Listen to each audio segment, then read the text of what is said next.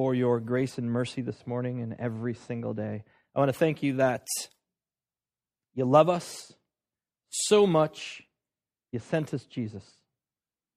And that because of him, we can know life. And we can know life in abundance.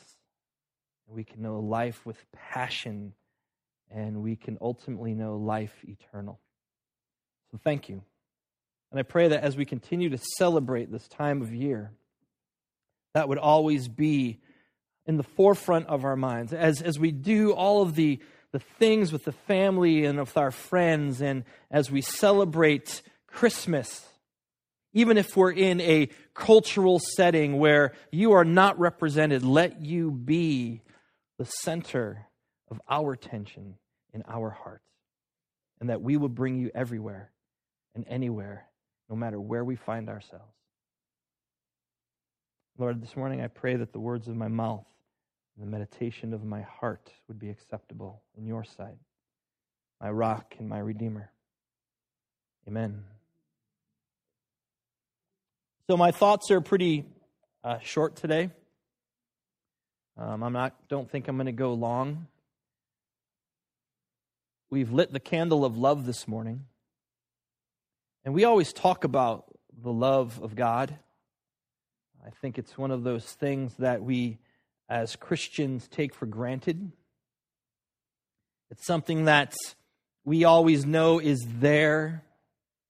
Even when we don't feel like it, we know that God loves us. And so really, I don't think you're going to hear anything new this morning. I have no great epiphany of the love of God. And so let this be a reminder to you. And so we need to begin with an Old Testament survey of some verses. I'm going to see if this works. It doesn't. Wes, can we go to the first slide? Exodus chapter 15, it says this: "In your unfailing love, you will lead the people you have redeemed. In your strength, you will guide them to your holy dwelling." So God is talking about his people. And he's talking how that he loves them in this unfailing love, which means that this love doesn't go away, and he is going to lead them. He's going to lead them to his holy dwelling, these people that he has redeemed. And so God's love is this thing that's in motion. It just doesn't stay kind of stagnant. It's just not a word that we throw out there, but it's something that's in motion. And we can experience it, especially the people, his people, that have been redeemed. Next slide. Exodus 34 says this: "And he passed in front of Moses, proclaiming, the Lord, the compassionate and gracious God, slow to anger and abounding in love and faithfulness. The angel of the Lord speaking to Moses, and he's compassionate, gracious, and slow to anger." Thank God for that one, huh? That he is slow to anger. But then it says, abounding in love and faithfulness, which means that his love and his faithfulness is overflowing. It's uncontainable. And it's a love that brings forgiveness to his people. The Lord is slow to anger, gracious, compassionate. He forgives wickedness, rebellion, and sin. This is an expression of his love to his people. Next slide. Deuteronomy. "The Lord did not set his affection on you and choose you because you were more numerous than other peoples, for you were the fewest of all peoples. But it was because the Lord loved you and kept the oath he swore to your ancestors that he brought you out with a mighty hand and redeemed you from the land of slavery, from the power of Pharaoh the king." So the Lord is talking about his people Israel. And he tells them, listen, you guys weren't the biggest. Really, you weren't the most powerful. In fact, you were kind of small. There was nothing really that special about you. But I chose you. And the reason why he chose his people is for this reason. He loves them. He chose them because he loves them. He's going to keep his promises, and he's kept his promises. He has redeemed his people. See, the thing about God is he doesn't love for our sake. He loves for his sake, which brings him glory. And that's why his love is so amazing, so boundless, deep. Jeremiah. Next verse, Wes. When the word of the Lord came to me, this is what the Lord, the God of Israel, says. Like these good figs I regard as good the exiles from Judah, whom I sent away from this place to the land of the Babylonians. My eyes will watch over them for their good, and I will bring them back to this land. I will build them up and not tear them down. I will plant them and not uproot them. I will give them a heart to know me, that I am the Lord. They will be my people, and I will be their God, for they will return to me with all their heart. And so once again, the Lord is talking to his people, and he's telling them, listen, guys, I know that things haven't kind of gone the way you expected them to go. I know that things haven't gone the way you had planned or the way you had hoped. In fact, things are a little bit difficult for you right now. But the Lord's promise is he is going to watch over his people for their own good. For the good of them, he will watch over them. And he's going to bring them back. And he's going to build them up and establish them. And he's going to transform them from the inside out. He's going to give them a heart to know him. The Lord gives his people the heart so that his people know them. He will give them a heart for passion and a heart for desire and a heart for holiness. He is affirming in his people, you're mine. You're my possession. You are my folks. And God is our God. You are mine, and I am your God. The Lord's promise. And this is what the love of God looks like when it's poured out. One more. Ezekiel. They will no longer defile themselves with their idols and vile images, or with any of their offenses.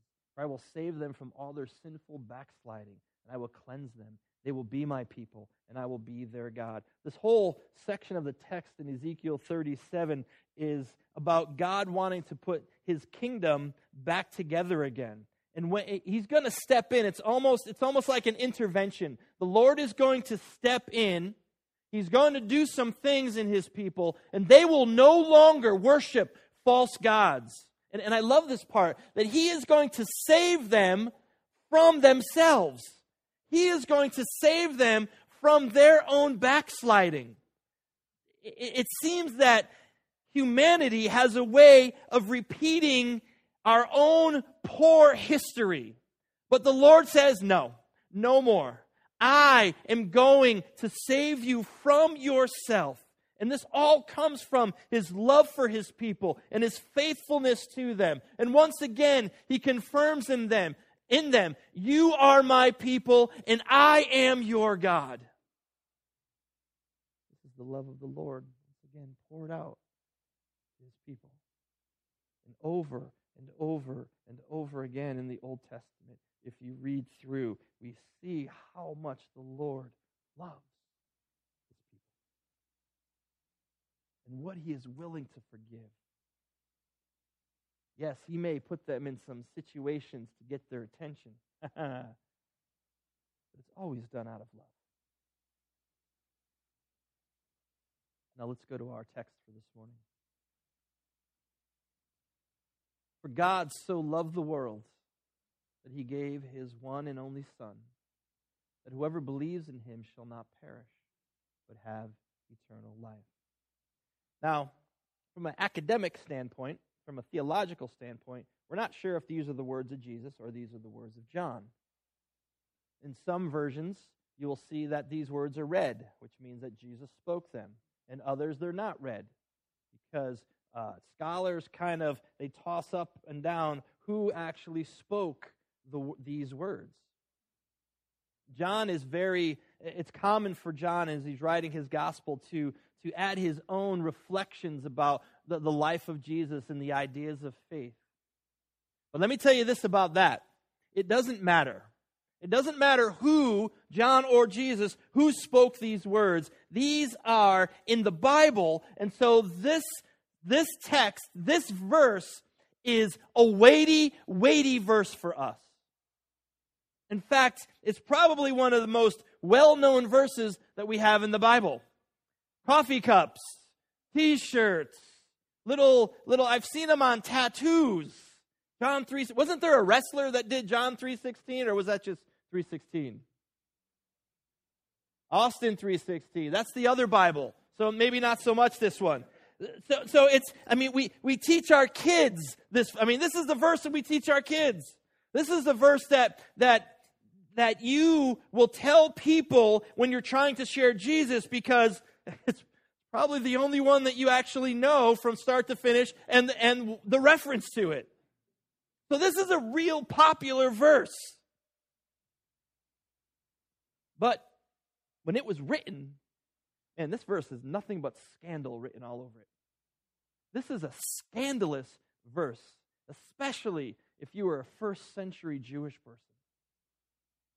This statement would have been just like, God so loved the world? No. God loves his people. God loves his people, but the world? I mean, we've just looked at a few verses in the Old Testament, and there are dozens more about the love of God for his people and how it shows up and how it manifests itself. But God loving the world? This is a scandal. This would have got some people upset. But in John, he doesn't say anything about God's people. It says, for God so loved the world, which means God loves everything. And God loves everybody, the Jew and the Gentile, equally.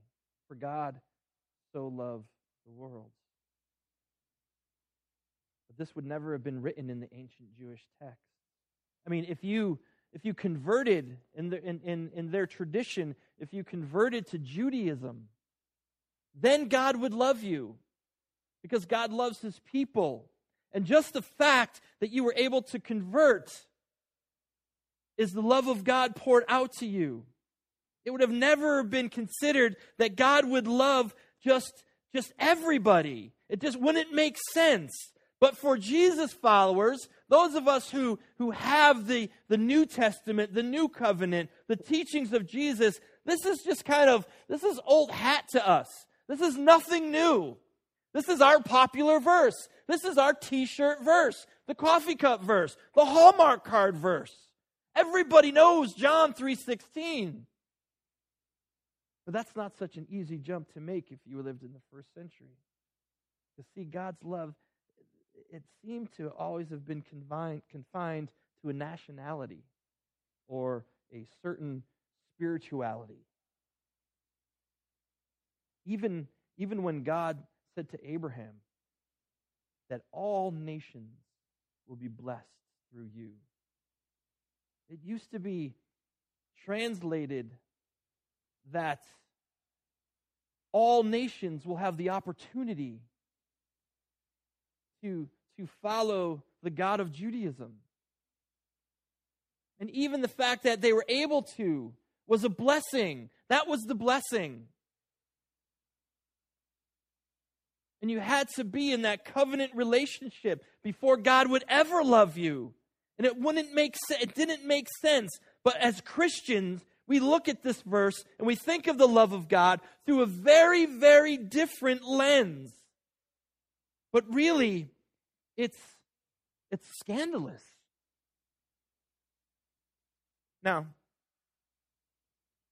if you've been in church, you know it. You know this verse.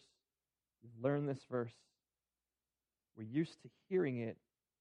But I would say even for us Christians, we gloss over the tremendous implications of that first few words.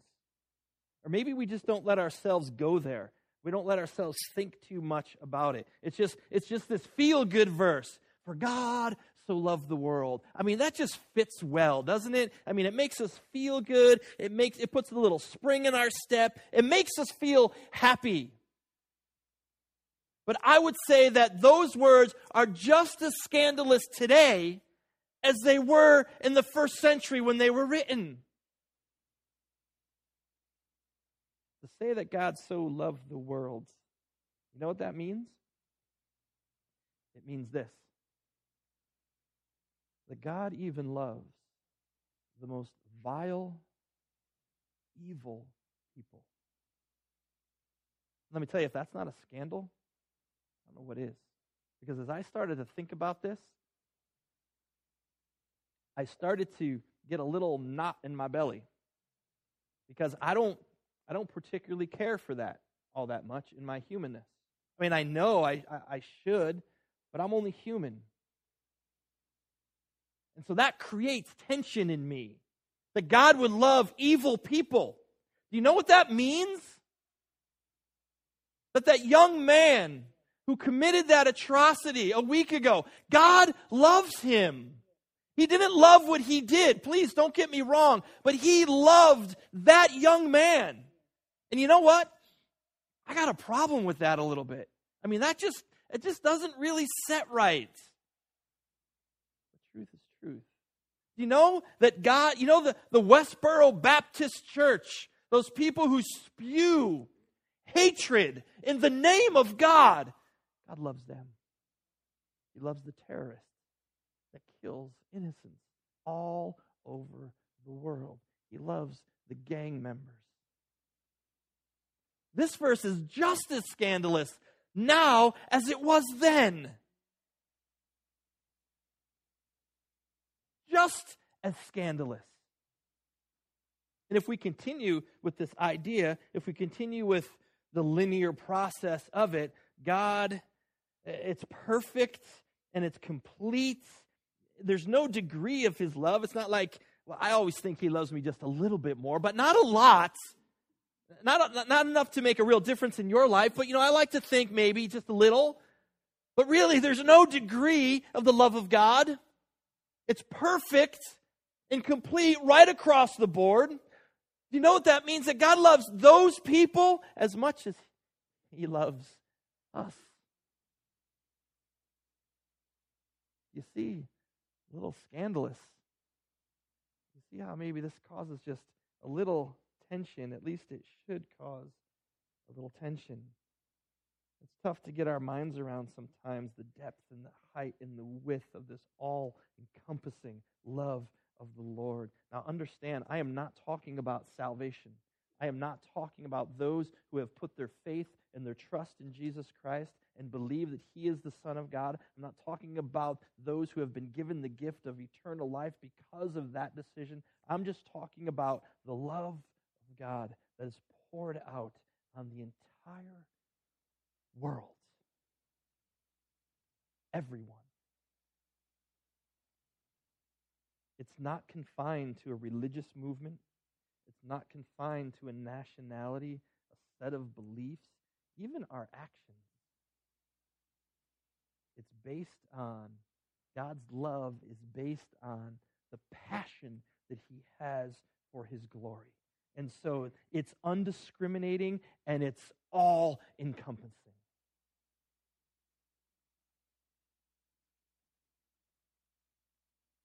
The beauty part of it is it doesn't ebb and flow with humanity's behavior. It stays constant. That means it doesn't ebb and flow with your behavior. I mean, I know that there's nobody here really sins that much here. We're a good group. But those other churches, it doesn't ebb and flow with their bad behavior. It's constant. In 1 John 4:8, it says, God is love.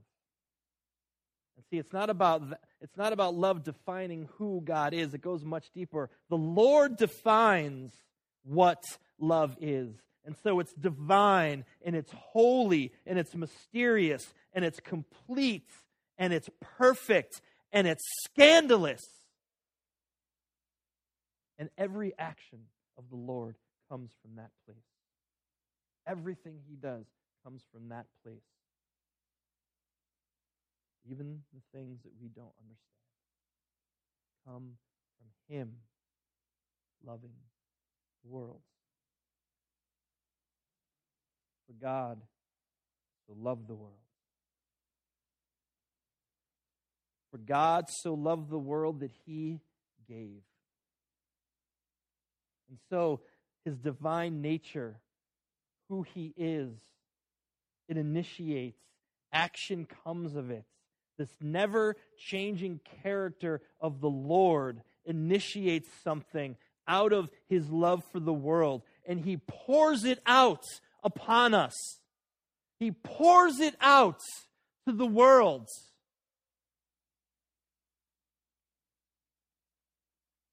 Not for our sake, but for his. That he would be brought glory. And why does that bring him glory? Because he poured out his love then. He continues to pour out his love now to a creation that the majority will never love him in return. But yet he still pours out that love. For God so loved the world that he gave to the world. While we were sinners, Christ came into this world. While we were still sinners, Christ died for us. That is a scandalous love that's given freely. It's a no matter what. God loves no matter what people respond back to him with. I would think it's kind of like a parent and a newborn. I mean, really, parents, they have this newborn bundle of joy, right? And this little baby that they love.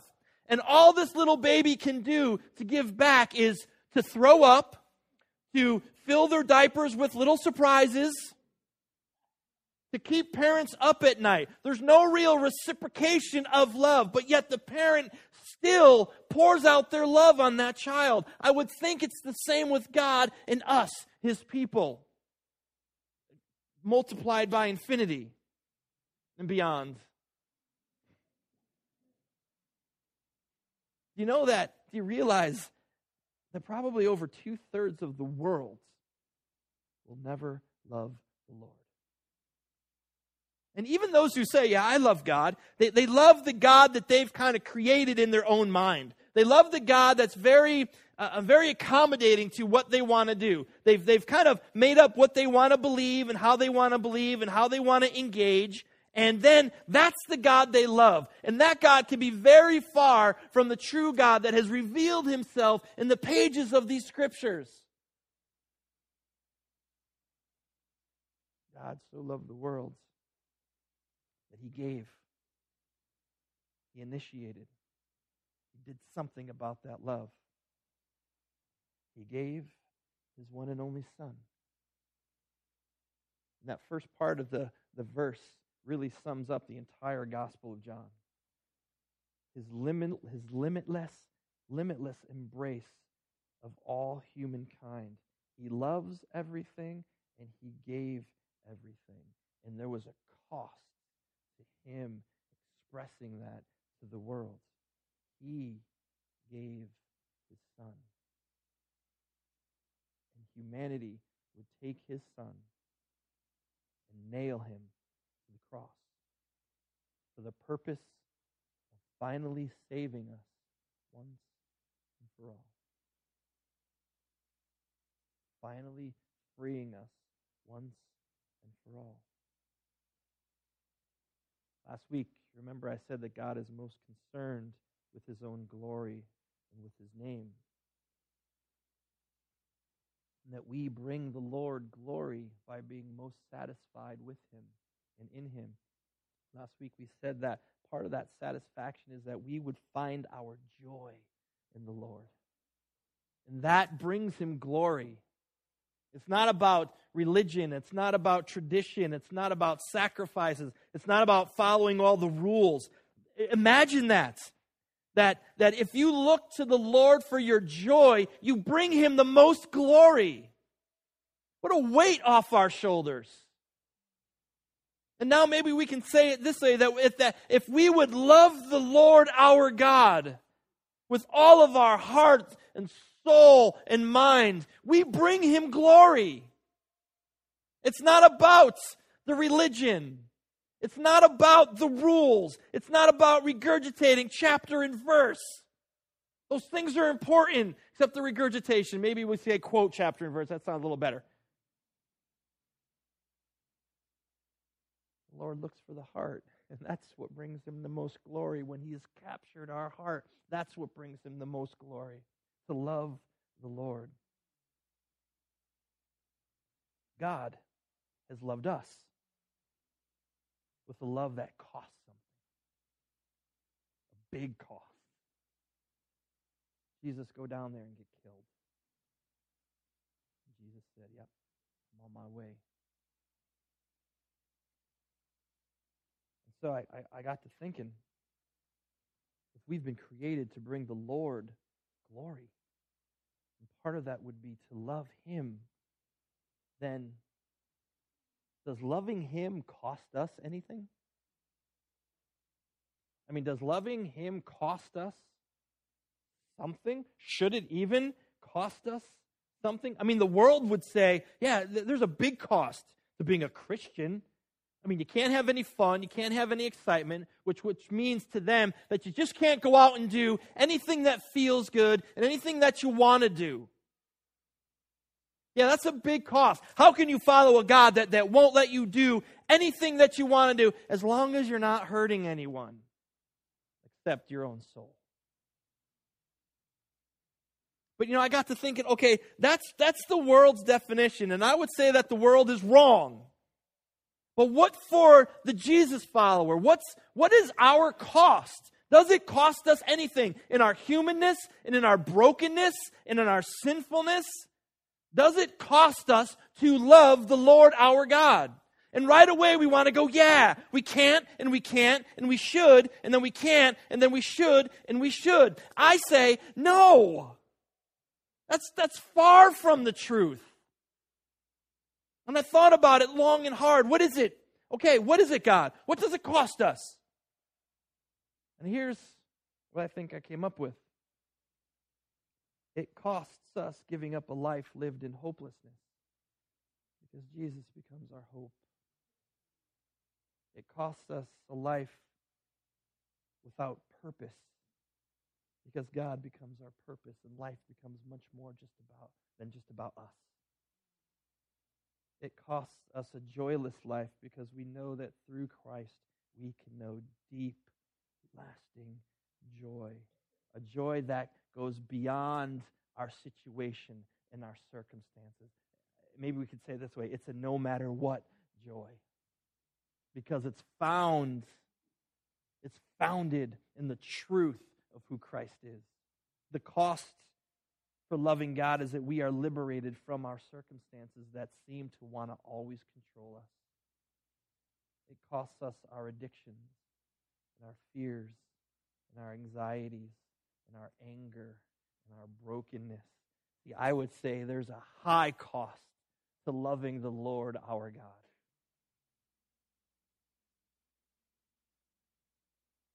There's a high cost. I'm telling you, man, I'm willing to pay that. I'm willing to get my spiritual checkbook out and say, take it. Take the anger. Take the brokenness. Take the hopelessness. Take the joylessness. Just take it, God. I don't want it anymore.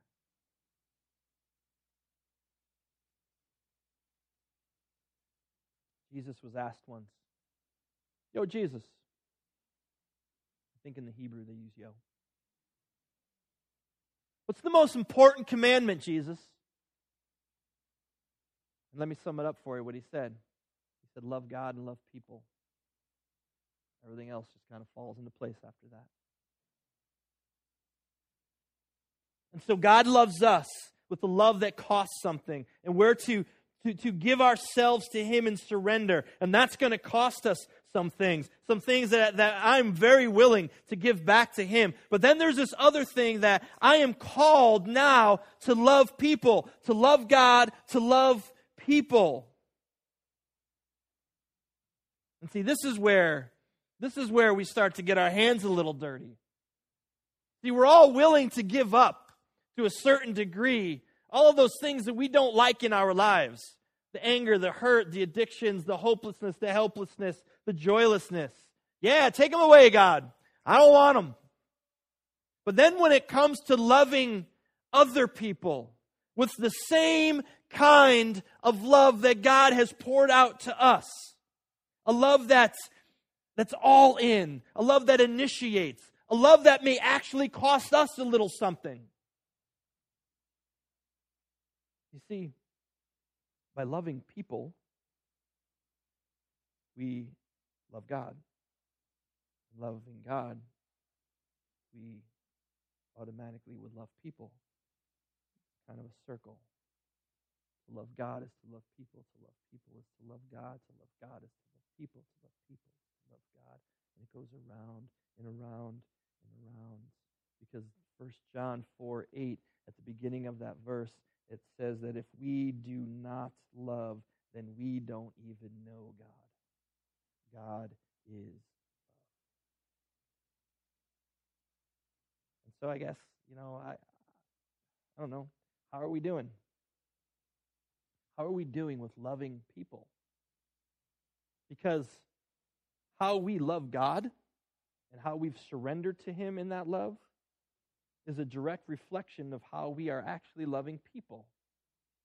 If you love people a little, I'm sure you're just loving God a little. But man, He wants it all. He desires it all. He would never take it. And so how are we doing? Are we loving people? Are we loving people based on who they are? What they are to us? Are we loving people, the ones that we like? The ones that like us? Even murderers do that. That's biblical, just in case you want to know. How are we doing? Are we all in? Have we surrendered to the Lord enough where we're just going to love on people with a no matter what love? A scandalous love? Has anybody called you foolish for doing something for someone that didn't deserve it? Then you're just starting to figure out what loving people is about. Are you loving with the intensity to change the world by changing one life at a time, by introducing people to Jesus? Because you could be the best arguer of the faith. You can have all the answers. I mean, literally all the answers. You can debate theology and be good at it. But man, if you're a jerk and there's no love in your heart, who cares? Write a book. I'll probably end up buying it.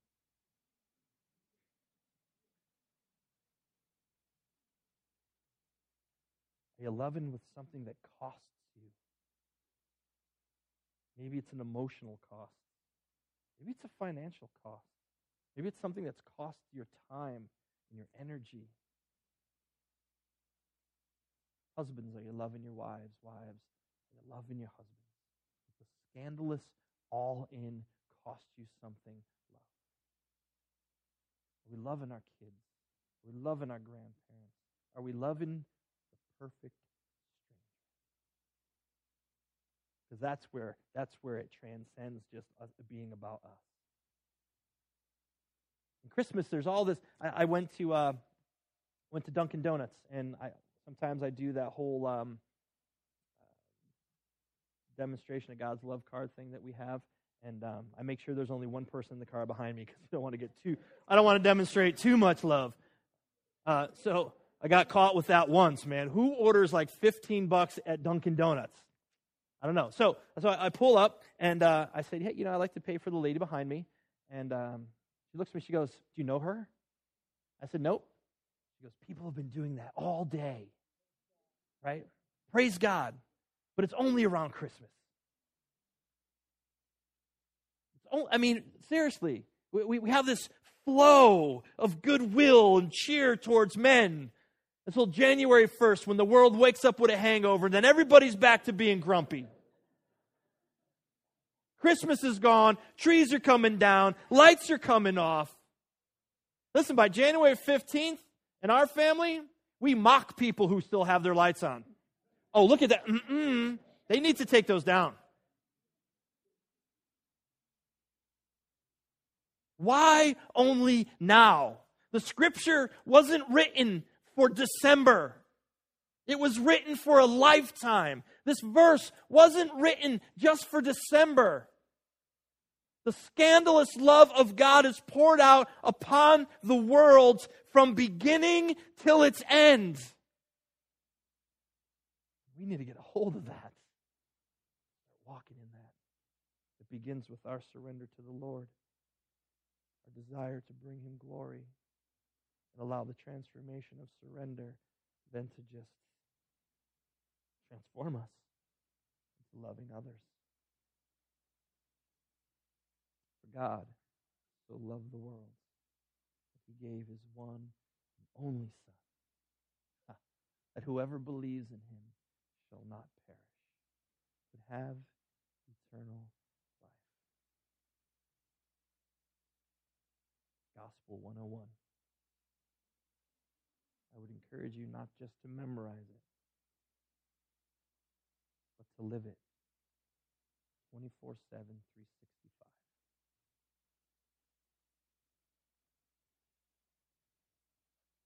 But I want to thank you for just a simple verse. And thank you that you loved us first. And then even your love for your church is a bit of a scandal.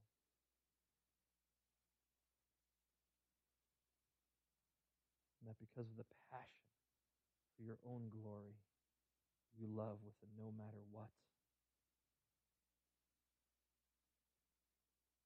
Pray, Lord, that in this room this morning, that love would become manifest tenfold in the lives of the people that are here. And it would just well up so much inside of them that it would pour out to everyone around them. Not just today, not just on Christmas, but every day. Let us remember what you've done for us. Let us remember hope, peace, and joy, and